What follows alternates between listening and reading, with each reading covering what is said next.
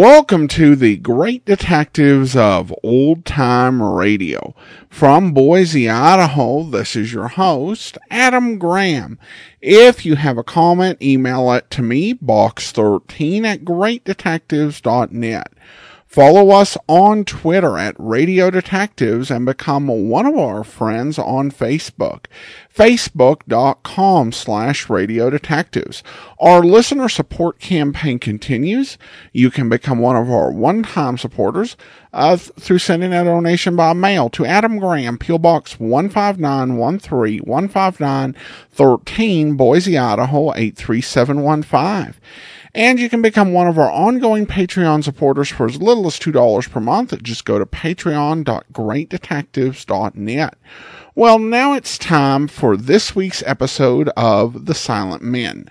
The original air date is November the 11th, 1951, and the title is Transatlantic Push.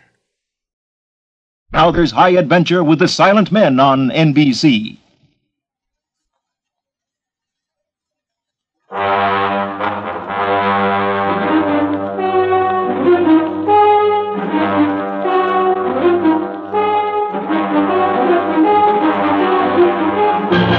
The Silent Men, starring Douglas Fairbanks, Jr.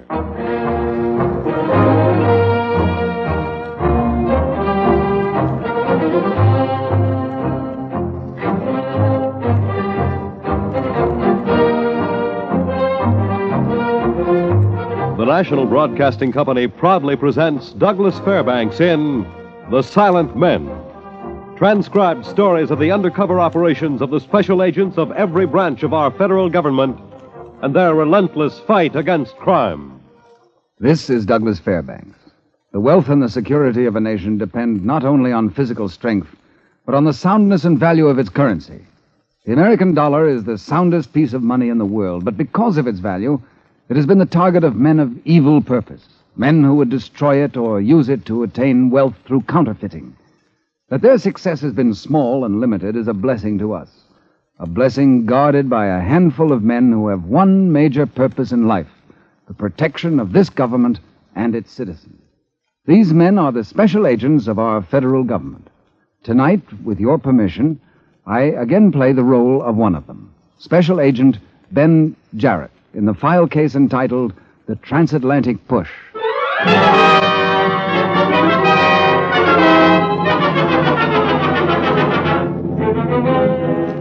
From the beginning, it was obvious that this was not an ordinary case.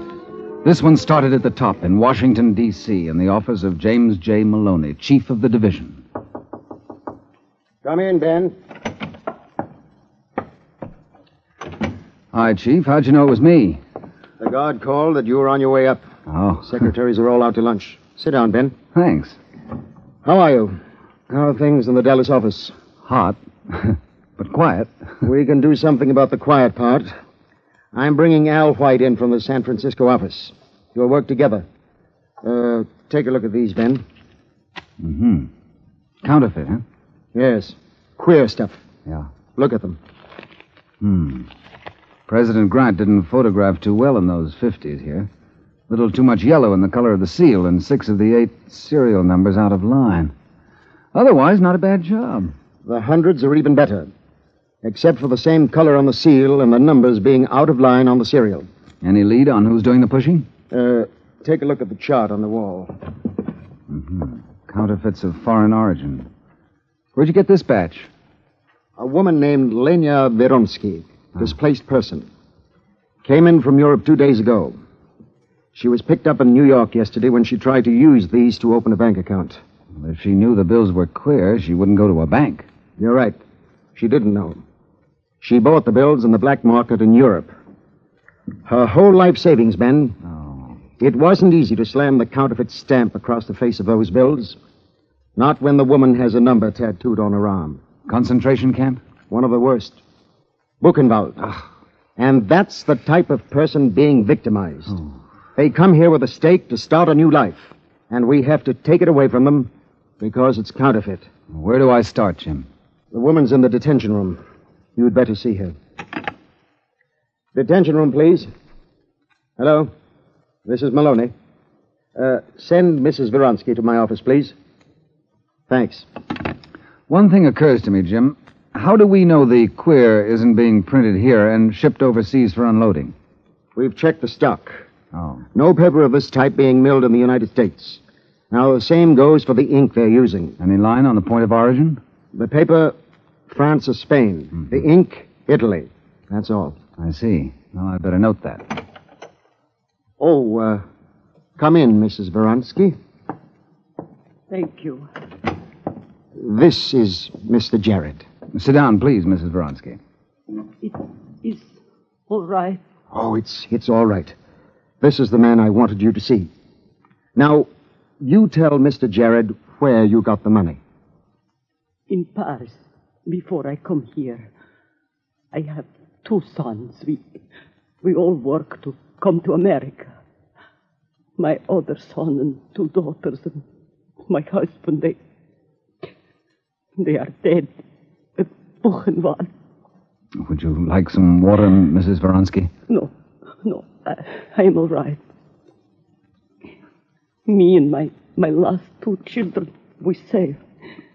Then one day they say I can come here on the Quota. Yeah. But my boys, they must wait, so a man changes our money for American money, and I come. Now you say the money is not good. Mrs. Vronsky, do you know the name of the man who sold you this money? No. He was short. He has no hair. He's happy and laughing. Laughing. That is all I know. Laughing. Thank you, Mrs. Vronsky. Please wait in the next office. I'll see you again. Ben, we've got to smash this transatlantic push. Miss Hennick is preparing letters for you and Al White to police authorities in France, Spain, and Italy. When do we leave? As soon as Al White gets here. Now, when you get to Paris, check with Chief Inspector Francois Poiret of the French Sûreté. Right. Poiret. Speak any French? It depends on your point of view. My high school teacher said no. Well, this looks like a big, well-organized gang, Ben. That means they'll play rough. After seeing that woman, I hope they do, Jim. I hope they do.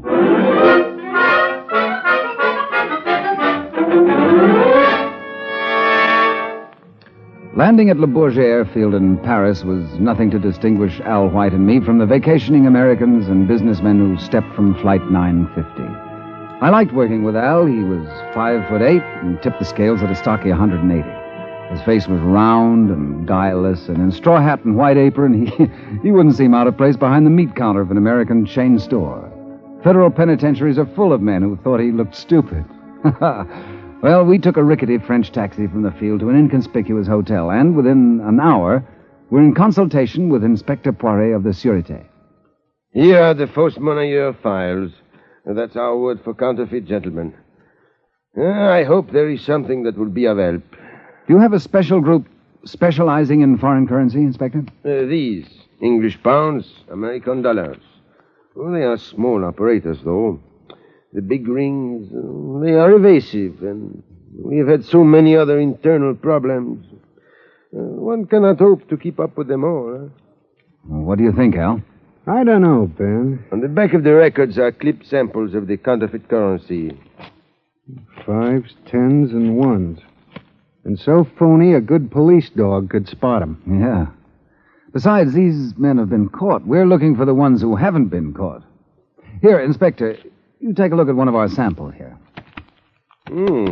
Most professional. Good enough to get by almost any place this side of the ocean. And will you leave this with me so I may direct my men? Sure. We'd better see what we can stir up in the black market, Al. Yeah. Goodbye, Inspector. Au revoir. Hey, wait a minute, Ben. Inspector. Wait. Yes? That file of queer pushers, counterfeiters. Any of the gangs in there made up of Italians as well as French? What's your angle, Al? Just a thought. The chief said the ink came from Italy. No, I'm afraid not. Look, Ben, a big gang, And this must be big. It doesn't spring up overnight. It grows. It could be a post-war gang, but it's just as likely one that started during the war. Maybe before. Well, that figures. They're old-line counterfeiters, all right, but pushing queer American is a new branch for them. What did they do before? Well, that's stabbing in the dark, Al. Maybe, but American counterfeiters had a sideline during the war. Remember the Memphis case? Rationing coupons? They had rationing here, didn't they?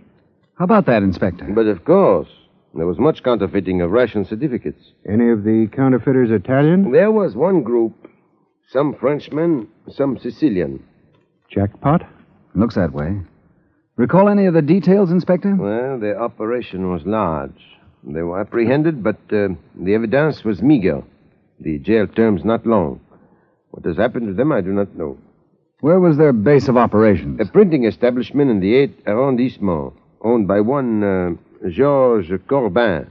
He was a member of the Ring. But since then, he has married and maintained a reputation. Georges Corbin, printer, 8th arrondissement. We better pay him a visit, Ben.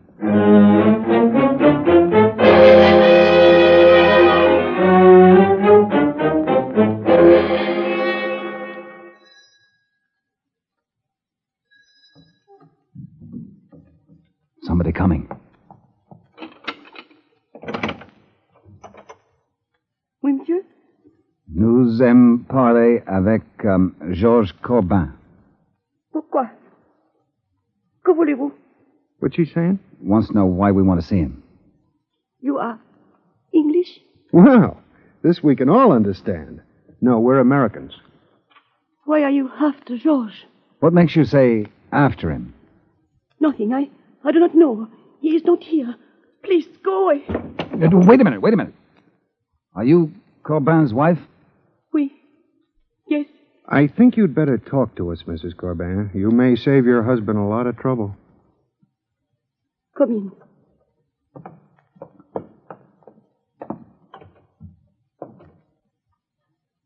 Now, where is he? I do not know. His shop has been closed for some time. The other storekeepers in the arrondissement say they haven't seen him for months. He's away. Where? I do not know. That is why I am frightened. How long has he been gone? 5 months. And you don't know where? I can tell you nothing. You were sent by the police. If I tell you, Georges will be killed. Killed by who? The men who took him away. Please, leave me. If she's leveling, Corbin may have been snatched. Poiret said he quit the gang. Maybe they came back and got sore when he wouldn't play. They need a press and an engraver, and he's worked with them before. I hate to do this, but we haven't got much choice. Mrs. Corbin, if your husband was taken away 5 months ago and you don't know where he is, how do you know he hasn't already been killed? I have had letters. During the war, your husband was a counterfeiter of rationing He certificates. does nothing wrong since then. Maybe not. But the men who took him away were the same men he worked for before, weren't they? He did not want to go there. They forced him. Mrs. Corbin, we believe that. So if you want to protect your husband, you'd better talk. Those men are counterfeiting American money. They may turn out all they can handle and then quit. Then they will release Georges. To be a witness against them? They'll kill him unless we can get to him before they quit. Oh, no. He's right, Mrs. Corbin. You'd better let us see where those letters came from. But they come from all over. I will show you. From Cherbourg, Le Havre, Marseille, Toulon, even from Paris. I was afraid of that. Yeah, they're smart. No one point to go to. The pushers are mailing the letters from all points as they fan out to spread the queer. Mrs. Corbin, do you know any of the men who took your husband? I never saw them. They came one night when we were sleeping. Georges got up. They argued. And one of them struck him. He came in to me and said that he had to go to the shop to give them some things. What things? I don't know. For printing. They brought Georges back again. He came in to me and said he must go with them. But I must say nothing or they would... I tried to stop him, but he pushed me away. I ran into the street and I saw them driving off in a truck. You say the men never saw you? Just one of them, once in the dark. He came in with Georges. Then he wouldn't recognize you? No. Thinking of a stakeout, Al? Well, if she'll go for it might work, Ben. Worth a try. Mrs. Corbin, we may be able to help your husband if you'll help us. What do you want me to do? Inspector Poiret of the Sûreté will arrange a fake passport for you under another name. We'll supply you with 500,000 francs to do some shopping in the black market. Shopping? For what? Counterfeit American money. You'll say you're going to America and you want to change the francs for American dollars. Will you do it? I don't want to be brutal, but it may be your husband's only chance. Oui. I will do it.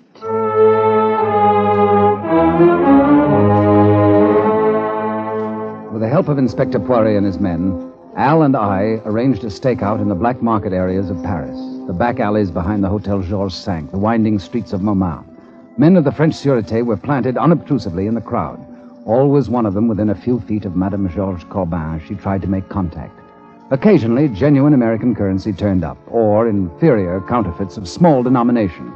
But none of the counterfeit 50s and 100s with the serial numbers out of line. Until, late one afternoon, we moved the stakeout to the Boulevard Clichy, just off the Rue de la Paix. She's made a contact, Ben. Doorway of the florist shop. Take a look, Inspector. You know the man? Oui.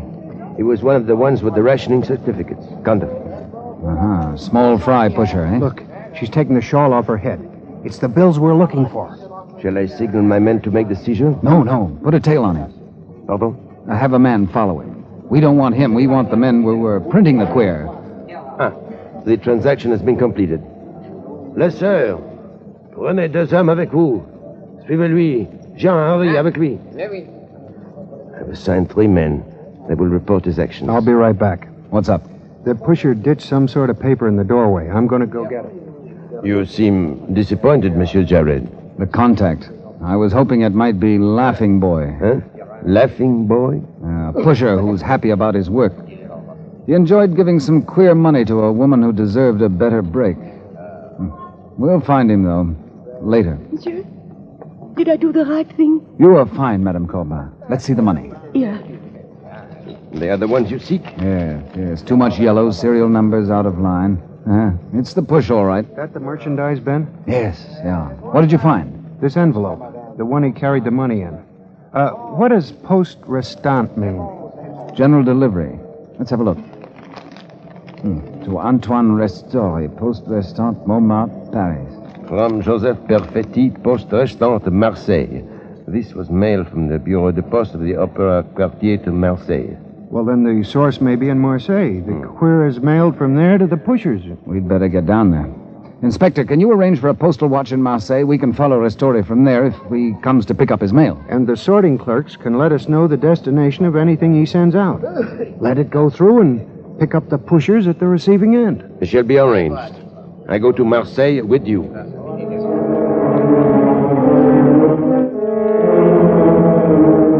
Marseille, an ancient city, beautiful and treacherous, with the sacred Notre Dame de la Garde only a matter of steps from the sloping, twisted alleys and back streets of the old town, where murder might stand waiting in the shadow of a doorway.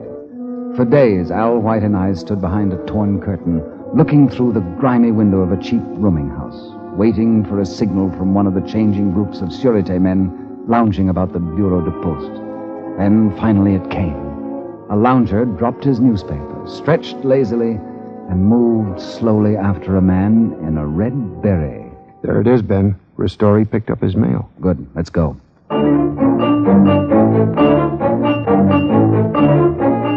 We took over from the Sûreté, following Antoine Ristori in and out of the winding streets, keeping out of his sight as he made his way through the maze of the old town quarter, veering south off the Boulevard des Dames.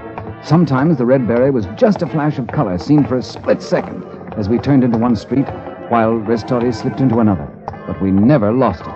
Then, on the Rue de la Neuf, Ristori disappeared into the cafe at number 41. Do we go in? No. We'd better wait. He might have gone in for a drink, unless that's the base of operations. I doubt it. A cheap cafe in a section like this means trouble. They wouldn't keep a printing press where the gendarmes might be visiting. Well, that figures. But there's no spot for a Rolls Royce either. And there's the back of one sticking out of the alley next to the place. Ristori might be keeping a rendezvous with the top man. License number 9552CA7.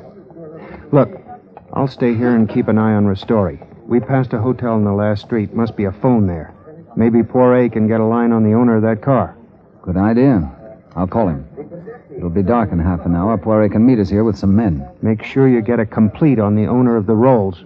You can't buy those pushing tin foil.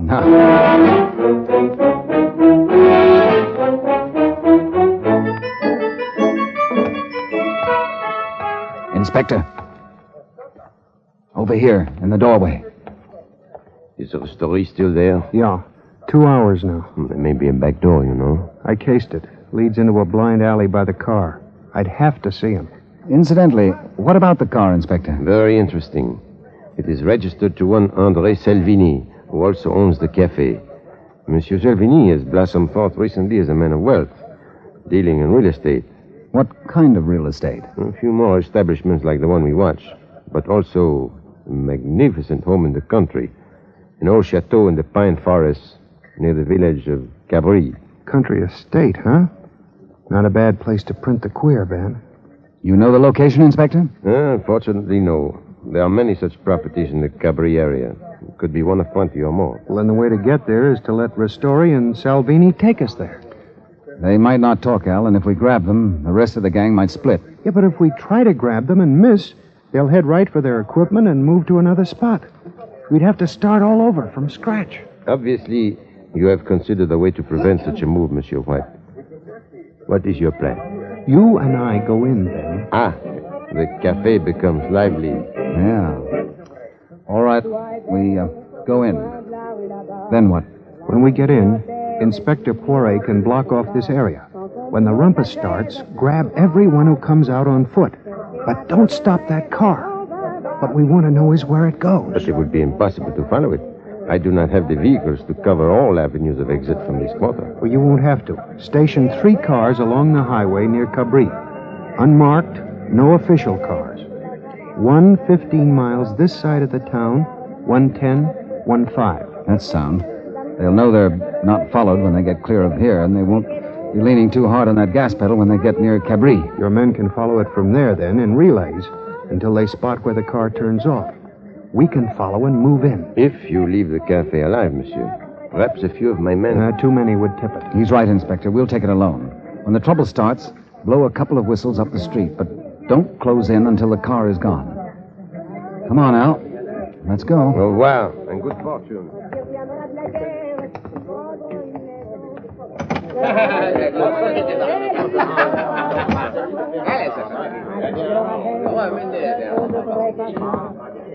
Red beret at the corner table. Ristori. Yeah. 2 others with him. Which one is Salvini? Take the table next to them. Gaston de Cointreau. Oui, monsieur.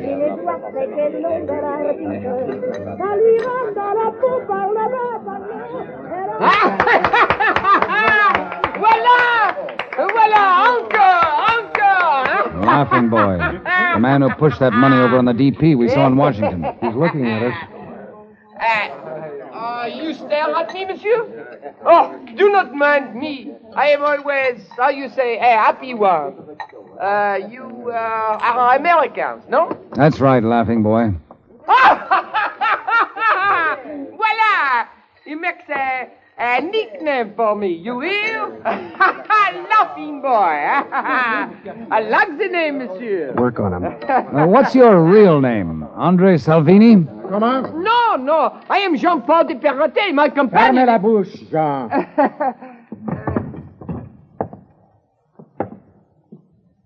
Pourquoi? Que voulez-vous, monsieur? He wants to know what we want, Al. Tell the man. We're looking for counterfeiters of United States currency. The 3 of you are under arrest. So, I am arrest, no?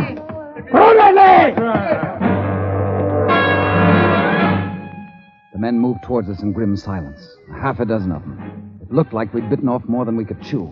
The fight started, and some of them fought savate. A murderous hand-to-foot attack of the underworld Apache. We had to get a signal outside. I broke loose and threw a bottle at a window. As it hit, I turned just in time to see a savate kick catch Al White under the chin. He sagged to the floor, unconscious. And at the same moment, a savate kick caught me in the stomach. And I dropped, feeling feeling a sickening pain as Poiret's men signal their approach.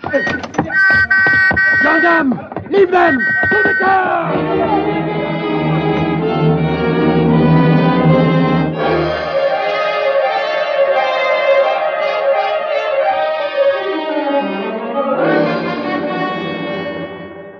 Oh, where's Al White? My men took him to the hospital. Oh. How bad? He was unconscious. Concussion, possibly.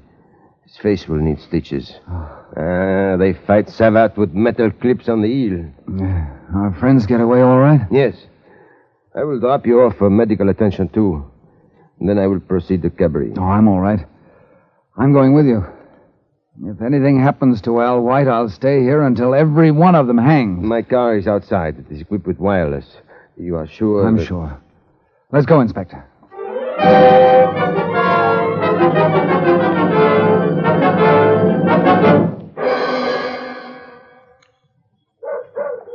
Sure this is the place? The limousine is at the rear of the house. There is also a truck. It came shortly after the limousine. It is being loaded. Then the equipment is here. Let them load it. Less chance of them destroying any of it. A truckload of evidence. I wish we could do something about that dog. I've sent a man who has a way with animals. He will be quiet shortly. Yes, sir. How well have your men got the place covered? Guns and lights have been placed at strategic spots. We command all possible avenues of escape. You got a machine gun at each entrance to the driveway with spotlights? Oui. 30 men of the Brigade Mobile. They are well armed. There is the end of Monsieur Dog. Good. Now, if they'll move, we can... They come. You command here. I go to the other side. All right, the spotlight. Fire a burst over the truck. Brigade Mobile, close in on the house. Hold on these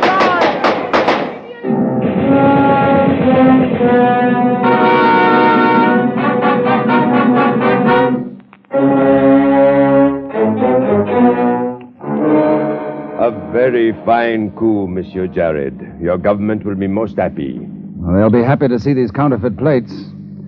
Georges Corbin was pretty clever.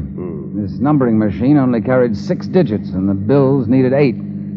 So he engraved the first 2 on a lithograph stone, just a little too low, deliberately, so the machine numbers wouldn't line up with them. It was the easiest thing to spot. I'm glad he was not injured. And you will be glad to know that Monsieur White is recovering. Which is more than we can say for Laughing Boy and Salvini. You don't recover from being dead. Well, Restori and the others will make a most impressive trial. Don't forget, we've a few to add yet. Keep this quiet until we pick up the pushers at the various post restants when they call for their mail. It will be attended. But when it is over, you have also done us a service. There should be appropriate honors. No, thanks, Inspector. You take them. We're well paid for our jobs. Well paid? In America, the law enforcement agents receive much money? I wasn't thinking of money, Inspector. No, not money.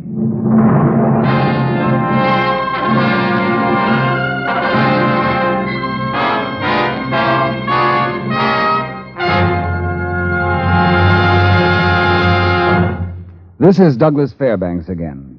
The stopping of the Transatlantic push closes another chapter in the distinguished chronicle of our silent men, the special agents of all branches of our federal government who daily risk their lives to protect the lives of all of us.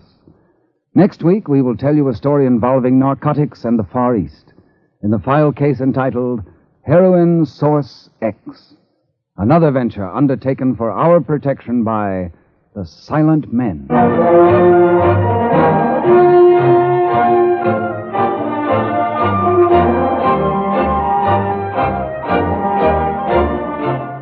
The Silent Men is produced by Warren Lewis. Tonight's transcribed case was written by Joel Murcott and directed by Walter McGraw. All names and places were fictional. Featured in tonight's cast were John Gibson, Rock Rogers, Ruth York, Joe DeSantis, and William Keane. This is Fred Collins speaking. Douglas Fairbanks may currently be seen in the motion picture Mr. Drake's Duck. Listen again next week and every week to other exciting cases involving the law enforcement adventures of the special agents of our federal government. For they are the Silent Men.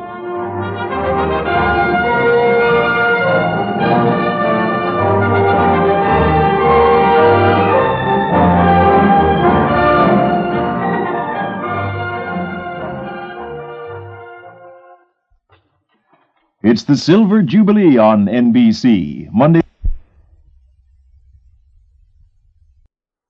Welcome back. Some nice writing there. If you want to get the audience totally against your villains and understanding why they're so evil, you just open up with the fact that the criminals cheated a Holocaust victim out of her last savings and make that person somebody who laughs a lot. And you're definitely there with Ben Garrett in wanting to have these guys just absolutely nailed to the wall. So good job on that.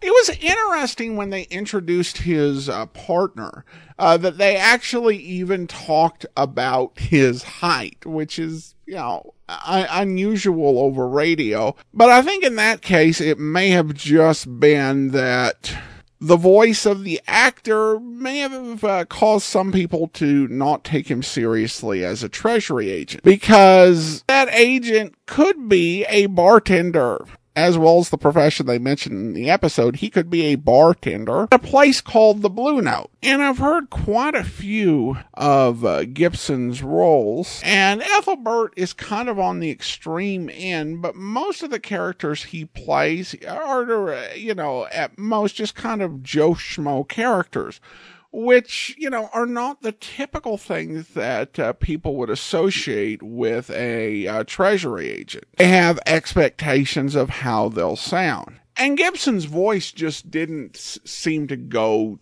to that sort of stereotypical range. So we get this introduction in which they don't try to work against our picture of him that we might have when we hear that voice. They're like, yeah, he really does just look like Joe Schmo, but he knows what he's talking about. And once the episode gets going, John Gibson does absolutely fine, because technically having like this sort of, really cool deep voice is not actually a requirement for being a Treasury agent. So once they get us past our preconceived notions, we're good, and we just have a good adventure where the bad guys are appropriately routed. Well, I do want to go ahead and thank our Patreon supporter of the day. And I want to go ahead and thank Eugene. Eugene has been one of our Patreon supporters since March of 2016, currently supporting us at the Master Detective level of $15 or more per month. Well, that will do it for today. If you've been enjoying this podcast, I do encourage you to rate it wherever you listen to and download the podcast. And if you want to write a 5-star review, we certainly welcome and appreciate those. Join us back here tomorrow for our final listener support special. And then we'll be back on Monday with John Gibson in his accustomed role on Casey Crime Photographer. And then next Saturday, we'll be back with another episode of The Silent Men. In the meantime, send your comments to box13 at greatdetectives.net. Follow us on Twitter at Radio Detectives and become one of our friends on Facebook, facebook.com/Radio Detectives. From Boise, Idaho, this is your host, Adam Graham, signing off.